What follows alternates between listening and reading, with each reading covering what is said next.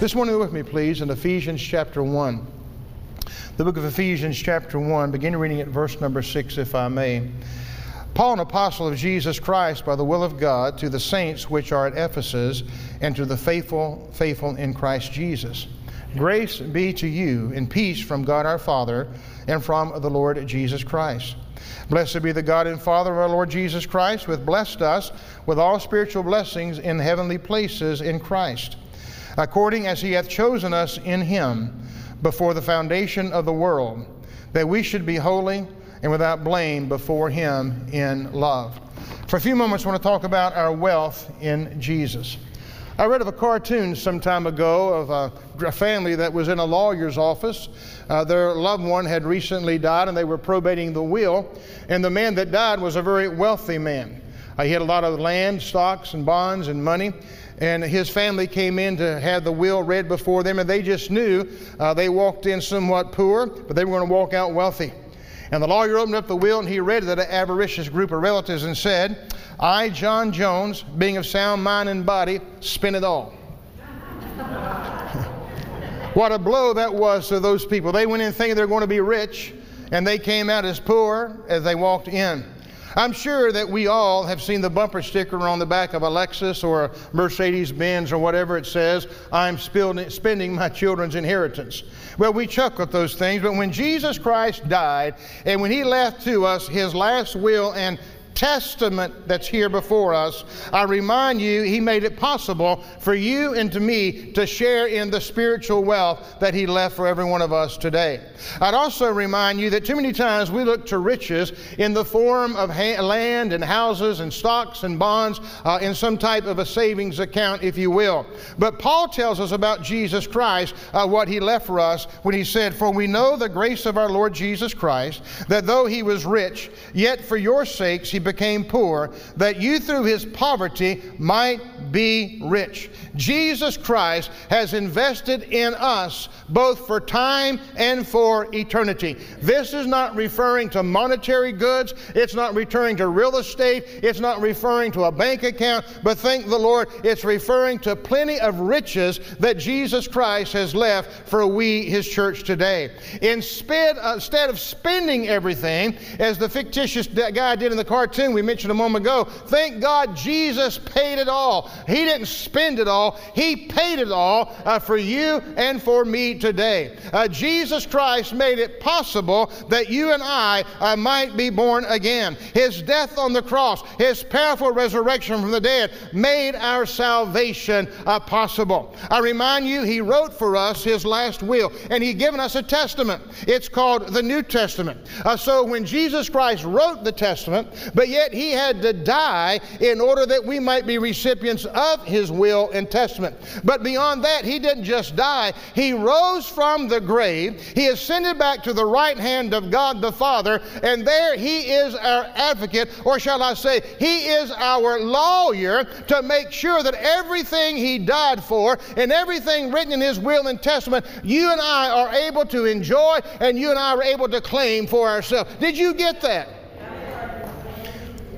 Jesus put each of us in his will, and in order for you and I to receive his will and to live from that will, he had to die. And he did die, and he rose from the grave. He went back to heaven, and he is our eternal lawyer who is looking over his will to make sure everything, every dot is crossed and every T is crossed and every I is dotted, to make sure that what we have in him, we have. Now, your skin's not ripping. I don't know if that started off the top of your head or not, but if you and I can get hold of what God has done for us in Christ Jesus the Lord, we won't be walking around like we're nobodies. We can walk around like we know we are somebody because of what he has done for us. Thank God this morning he ever lives to make intercession for the saints of God. And part of that is to make sure his will is done. Have you ever had a will that was contested? A loved one left you a house, a loved one left you some money, a loved one left you something of value, and it was yours. The lawyer said it's yours, but here comes somebody and said, "I contest that will." I believe Uncle Henry was drunk when he wrote that will. I don't think it was his signature. I contest that, and I'm going to court and fight. I don't care what kind of court you go to, as long as you've got a will that has been settled, there's nobody can take it away from you. And the devil comes more times than not and says you can't be healed, you can't be saved, you can't be delivered, you can't have what God said, you can't have the baptism in the Holy Spirit, you can't have joy. Let me tell you something. You've got a testament here, and Jesus Christ is living to make sure that is fulfilled to every iota in your life today. It is a family right, a legal right, and a blood-bought right that you have every promise that Jesus Christ said is rightfully yours and mine. Now, Lord willing, I want to spend at least 3 Sundays talking about, if I may, some of the things God has given us through Jesus Christ our Lord. This morning I want to look at the blessings that come from God the Father. Next Sunday, Lord willing, I want to talk about the blessings that come from God the Son. And then later I want to talk about the blessings that come from God the Holy Spirit. But this morning, look at the blessings from God the Father. Verse 4, He has chosen us. According He hath chosen us in Him before the foundation of the world, that we should be holy and without blame before Him in love.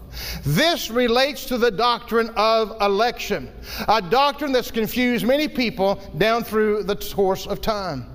There have been churches that formed over the doctrine of election. There have been churches that have split over the doctrine of election. There have been people that have written books on the doctrine of election. Classes have been taught on the doctrine of election. And seminars have been given on the doctrine of election to try to persuade people in one way or the other concerning this doctrine.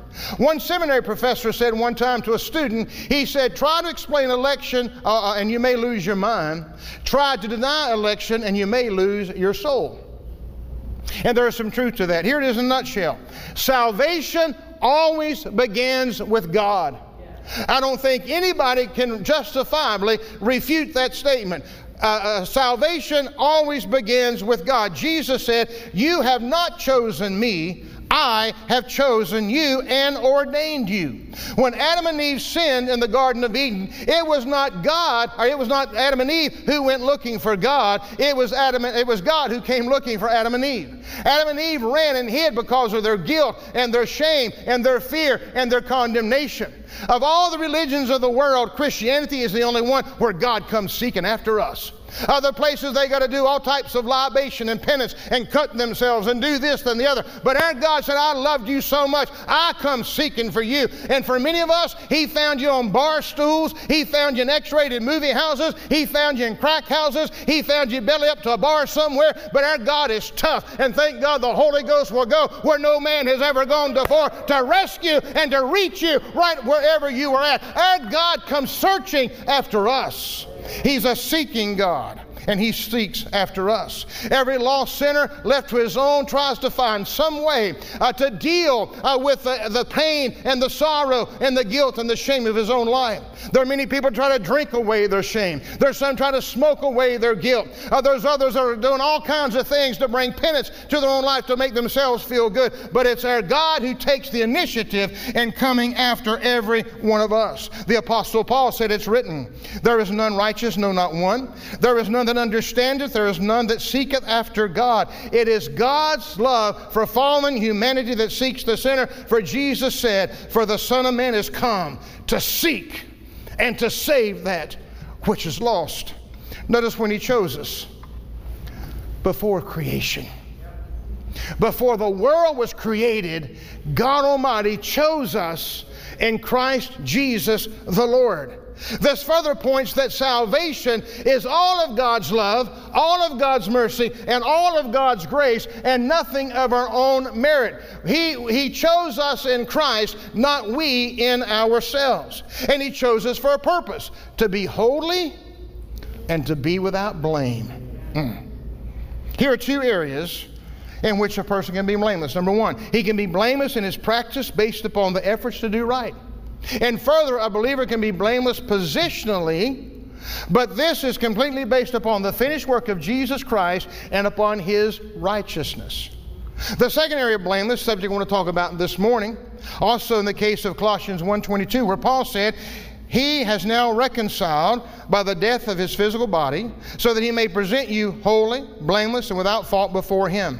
In the context, Paul is saying the only way that we can be blameless is if we have been reconciled to Jesus Christ, our Lord and Savior. Paul said it this way: you who were once alienated, a hostile attitude, doing evil.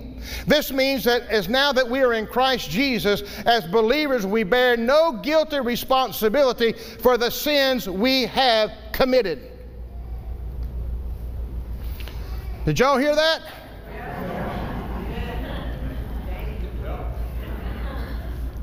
We should bear no guilt and no shame for the sins that we have committed. For who the Son has set free still walks around in fear and pain and misery and shame and condemnation. Show me that in this testament. Too many people are in a prison house of fear and a prison house of condemnation and a prison house of shame because the devil beat you down here saying, you're nothing and you're nobody. And the whole time God Almighty said, I chose you. And when He chose us, He knew every habit, He knew every problem, He knew every sin, He knew every stronghold, He knew everything about us. And He said, I see your predicament, I see your sin, I see what you're bound in, but you're no big deal for me, because the blood that my Son will shed will set you free, and He who set free is free indeed. Glory to God. So why do we live in shame and fear and condemnation and torment from a devil that's been defeated when we serve a God that's alive? Hallelujah! Can you praise Him this morning? You've been chosen in Christ Jesus the Lord. You were once alienated with a hostile attitude, doing evil. This means He set us free. Mom, I know you're watching this, but anyway, when I was a kid growing up and do something wrong, shamey, shamey, shamey. And your parents ever do that to you? How did it work? Made you feel that more guilty, that much more condemnation, didn't it? They meant well. Shamey, shamey, shamey. Well, you sin, you do something wrong, then the same devil that tempts you to do it, now going shamey, shamey, shamey, shamey. And oh God, what am I going to do? So we got to pray harder, and we got to read the Bible longer, and we got to fast more, and we got to fast and pray, and we got to pray fast, and all that junk. We're going to pull ourselves up by our own bootstraps. It don't work. There's nothing a man can do to justify himself before God except trust in what Jesus Christ has already done for us. We've been chosen in Christ Jesus the Lord. Paul said, to the praise and glory of His grace, which He favored us in the beloved. Now, in the Bible, election is always unto something. Election is always unto something. It is a privilege and a phenomenal responsibility this morning to know that we have been chosen of God. Even though God has chosen us in Christ for the foundation of the world, a sinner can turn down the love and the mercy and the grace and the salvation of Jesus Christ.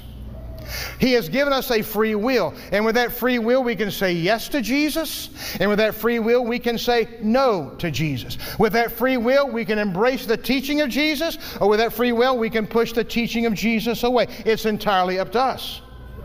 Now, when you get down to divine sovereignty and human responsibility, it's a truth that's in the Word of God, but you study that and you'll be as confused as a termite in a yo-yo because you don't know. It's hard to understand. But divine sovereignty and human responsibility is always there. It's the truth that you see in the Word of God. The sinner responds to God because it's God's grace that gives us the ability to respond to Him in the first place. Now, the mystery of divine sovereignty, the mystery of human responsibility, as I said, can't be solved in this life. Both are in the Bible, both are true, but maybe in eternity we'll understand it. God is the instigator of salvation, but man has got to respond to God's invitation of salvation. And if we don't, we'll be separated from God both through time as well as eternity. Let me say this. I believe it would be safe to say that all three persons of the Godhead are involved in our salvation. As far as God the Father is concerned, we were saved when He chose us in Christ before the foundation of the world. But that alone did not save us. As far as Jesus Christ is concerned, we were saved when He died upon the cross of Calvary over 2,000 years ago. But that alone did not save us. As far as God the Holy Spirit's concerned, the day conviction came upon our lives, and we said, Jesus, I'm sorry for sinning. I ask you to forgive me and come into my life. That, my friend, is what made the difference. Eternity past came to present and will be rejoiced all throughout eternity future. It takes the Godhead to work in our salvation today. Praise the Lord. What began prior to the foundation of the world was fulfilled in the present and will continue for all eternity. The Bible said, blessed be the God and Father of our Lord Jesus Christ, which according to his abundant mercy hath begotten us again into a lively hope by the resurrection of Jesus Christ from the dead. That ought to make a Quaker shout. Yeah.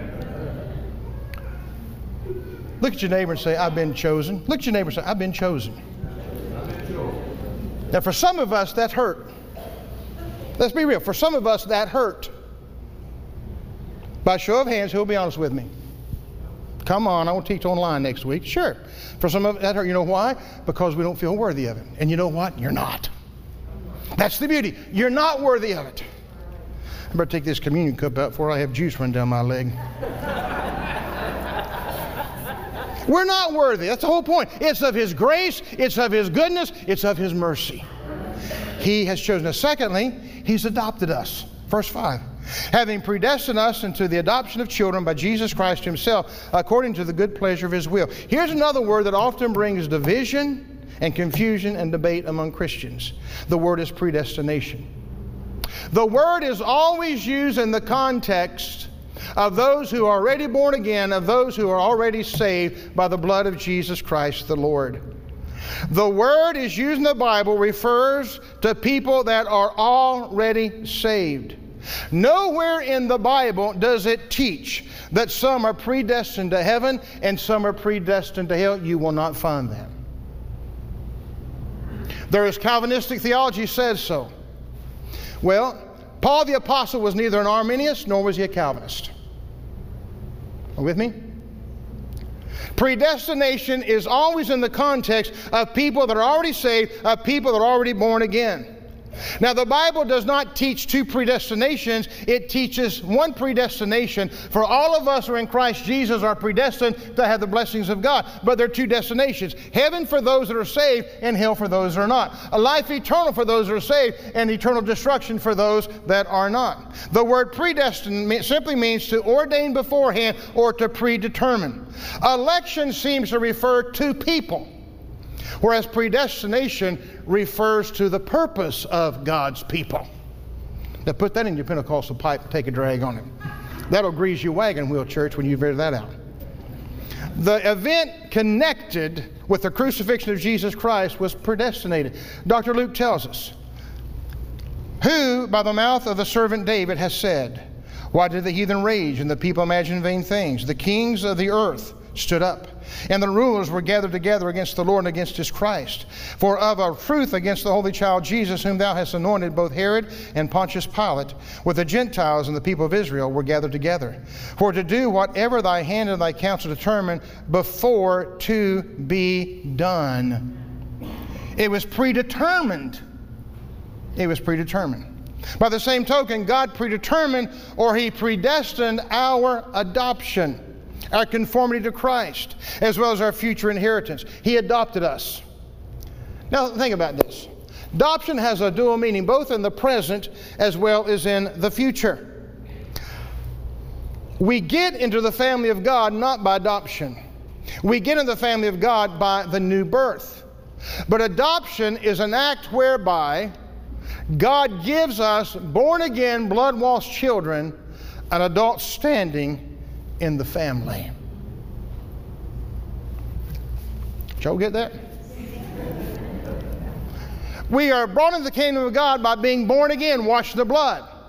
But adoption says once you're born again, you now have an adult standing in the family of God. There are many wills, and when the wills are read in human terms, an individual may have to be 18 or 21 or 25 before they can begin to draw off of the inheritance. But not so with God. Because we are born again, as soon as we are saved, 1 second of the new birth, we now have an adult standing in the family of God to begin to draw from the wealth that Jesus Christ had laid up for you and me, that this testament might be fulfilled, praise God. Lord, some way open up the gray matter of our mind and our hearts and put this in us, Lord, that we know who we are today. I'm talking to me. So why does God do this? Why? So we'll have an adult standing. A child cannot inherit anything from their family. They have it, but it's there. They can't have it until they get a certain age. Not so with God. This means that we don't have to wait until we're old saints. Well, one day I can... No. As soon as we're born again, we draw off of the things of God. Paul said to the Galatians, now I say that the heir, as long as he's a child, differ nothing from the servant, though he be Lord of all, but under tutors and governors, under the time appointed of the Father. Even so we, when we were children, were in bondage under the elements of the world. But when the fullness of time was come, God sent forth his Son, made of a woman, made under the law, to redeem them that were under the law, that we might receive the adoption of sons. And because you are sons, God has sent forth the Spirit unto the Son, unto your hearts, crying, Abba, Father, wherefore thou art no more a servant, but a son, and if a son, heirs of God through Christ. Don't shout, leave it to me.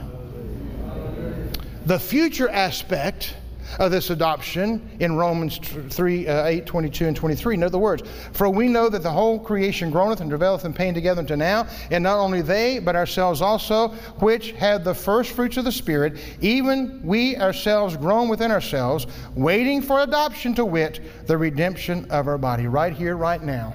Young or old, black or white, red or yellow, or Heinz 57. Male or female, 15 or 55.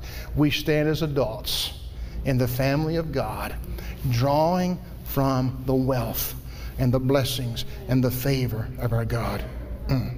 When Jesus returns, this private adoption will be made public. Everybody will see that we've gone home to be with our Father. I'm telling you something, church. This old world's tough, but he's got a retirement plan that's out of this world. Allow God the Spirit to confirm this to you. We have been chosen by him. We have been adopted by him. And this morning, let me close by saying he has accepted us. Wow. Accepted. Not exceptions, accepted. Verse 6. To the praise of the glory of his grace, wherein he hath made us accepted in the beloved.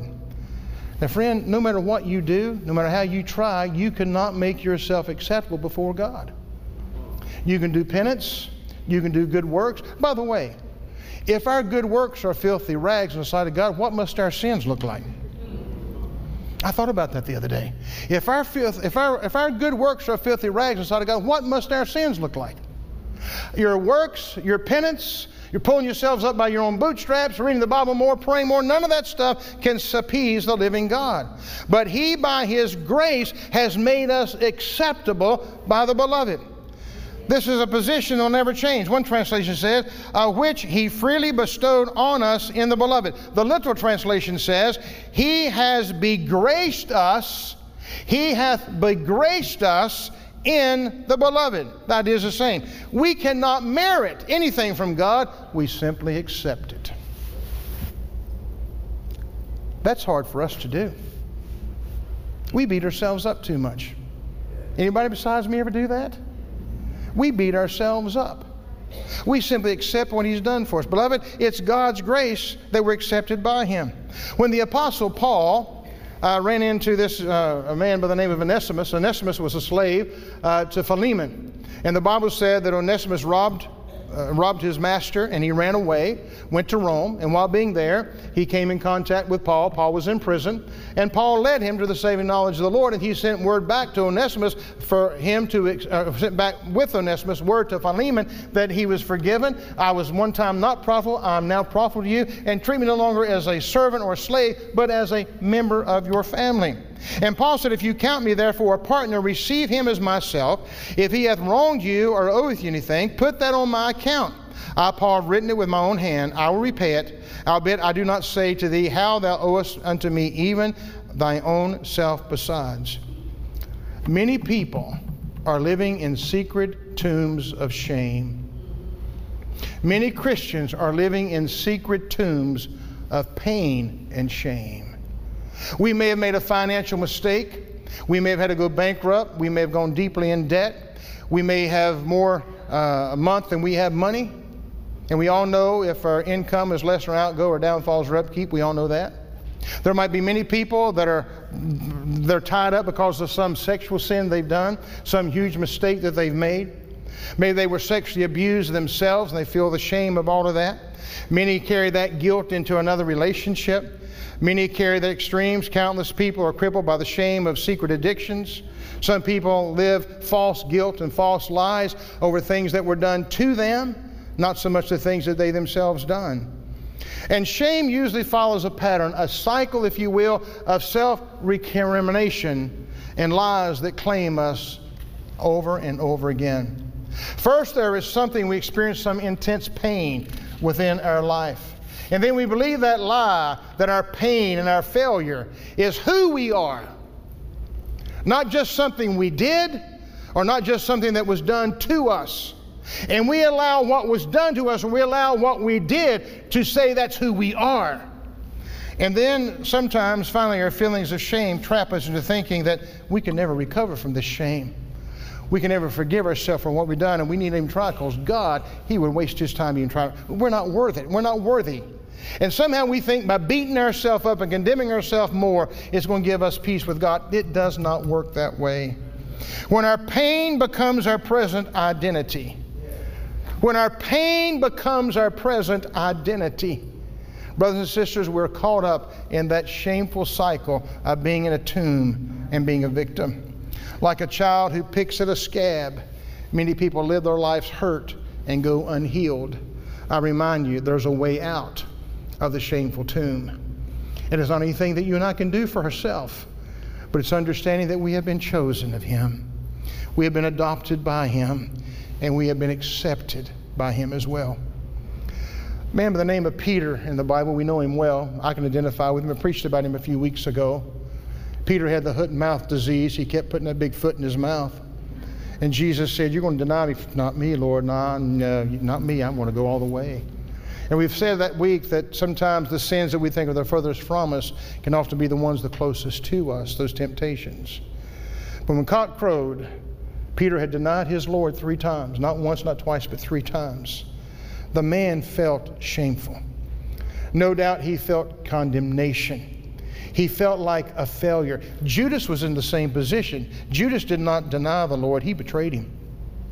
And the same spirit that I believe brought conviction upon Peter was the same spirit that brought conviction upon Judas. But no, Judas don't come to it. He goes out and hangs himself. He kills himself. He drove himself to the grave in despair, and perhaps today burning in hell because of the mistake and the sin he made and couldn't release himself from that shame. But not Peter. Peter did not allow his sin to define who he was. Peter didn't allow his mistake to define his character. Peter didn't allow the shame to hold him back. But he wept bitterly. And when Jesus rose from the dead, he told them, tell my disciples and Peter to meet me.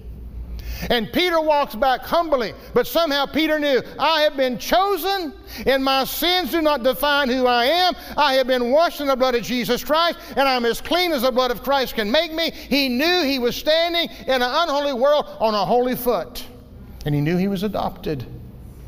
And I believe he understood he had the acceptance that the Lord gave him. His failure transformed him from tragedy to triumph, because Peter experienced repentance and forgiveness, and it became a character-building lesson for him that stood for time and eternity. Now, had I been Peter, I don't know if I'd have the audacity to go to the upper room. Had I showed up, as Peter, as they said, tell Peter to meet me in Jerusalem, I'd be walked in, oh God, I'm so sorry. I believe I'd have been so full of guilt and condemnation that I'd said, I'm sorry a jillion times. How many times do we do that? We ask God to forgive us, and He does. And we go back to prayer, oh, God, forgive me. And I think God said, what are you talking about? He don't gloss over it. But when God forgives, He forgives. When God forgives, He forgets. That does not give us a license to keep on sinning. Don't you misunderstand me.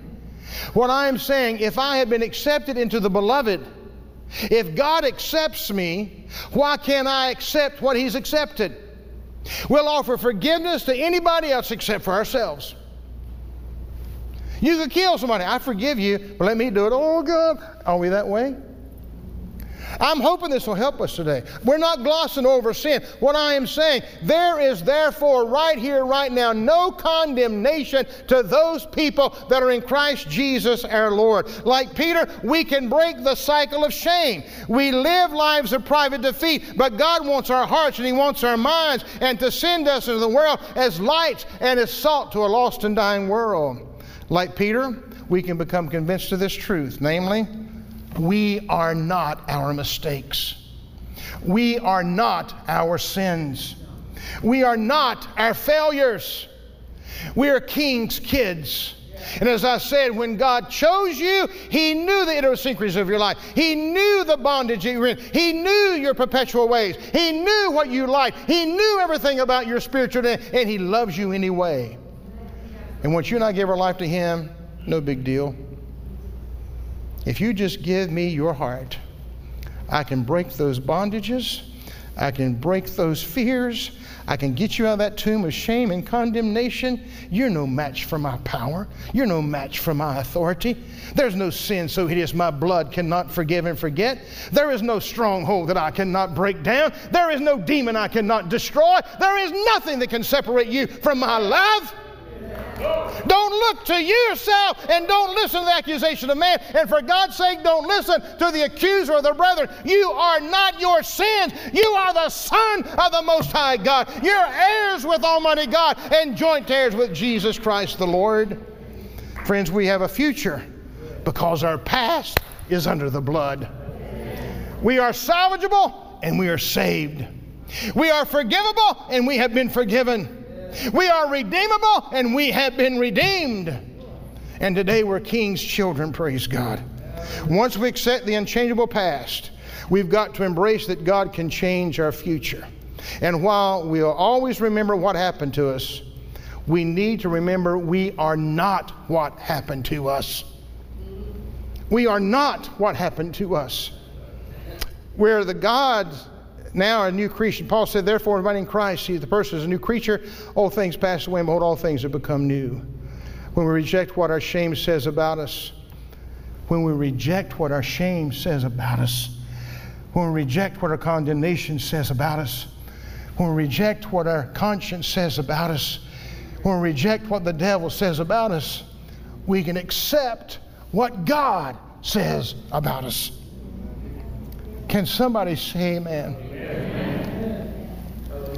Don't live below your privilege. Don't be bound by your past sins, your past failures, your past embarrassments, and your past struggles, and your past shame. Stand fast in the liberty where Christ beat you down. He didn't say that. Stand fast in the liberty where Christ sets you free. Accept the love of God the Father and the blessings that He's prepared because of His abundant grace, His abundant love, His abundant mercy, and His favor. You've been chosen not to fear, but to have life. You've been adopted so that you can immediately begin to draw from the riches of heaven. And you've been accepted as God's child throughout time and throughout all of eternity. Friends, you are somebody today. And I'm just here to tell you, don't let your past define who you are. Don't let your sin and your mistake define who you are. You're somebody in Jesus Christ the Lord. And can I just say this? If we're holding a grudge against somebody that's committed a hideous sin, and I did this years ago to a young person. I don't know why. I was young, but I just seemingly held over their head something that they had done wrong, and I just could not get over it. And I thought, dear God, if I want you to forgive me, why can't I forgive them?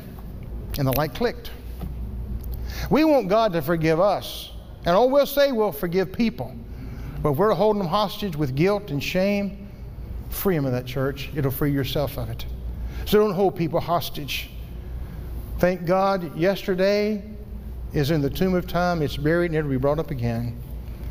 Tomorrow's in the womb of time, and only God knows it. But today is a gift. That's why they call it the present. This is the day the Lord has made for us. Church, you have been chosen. You have been adopted. Start drawing off the inheritance of God. And you have been accepted. Anybody ever play sports in high school, elementary school, and they're lining up and they choose, nobody ever chooses you for the team? Boy, don't you just feel wonderful? I'm no good. Nobody likes me. I'll just go eat worms.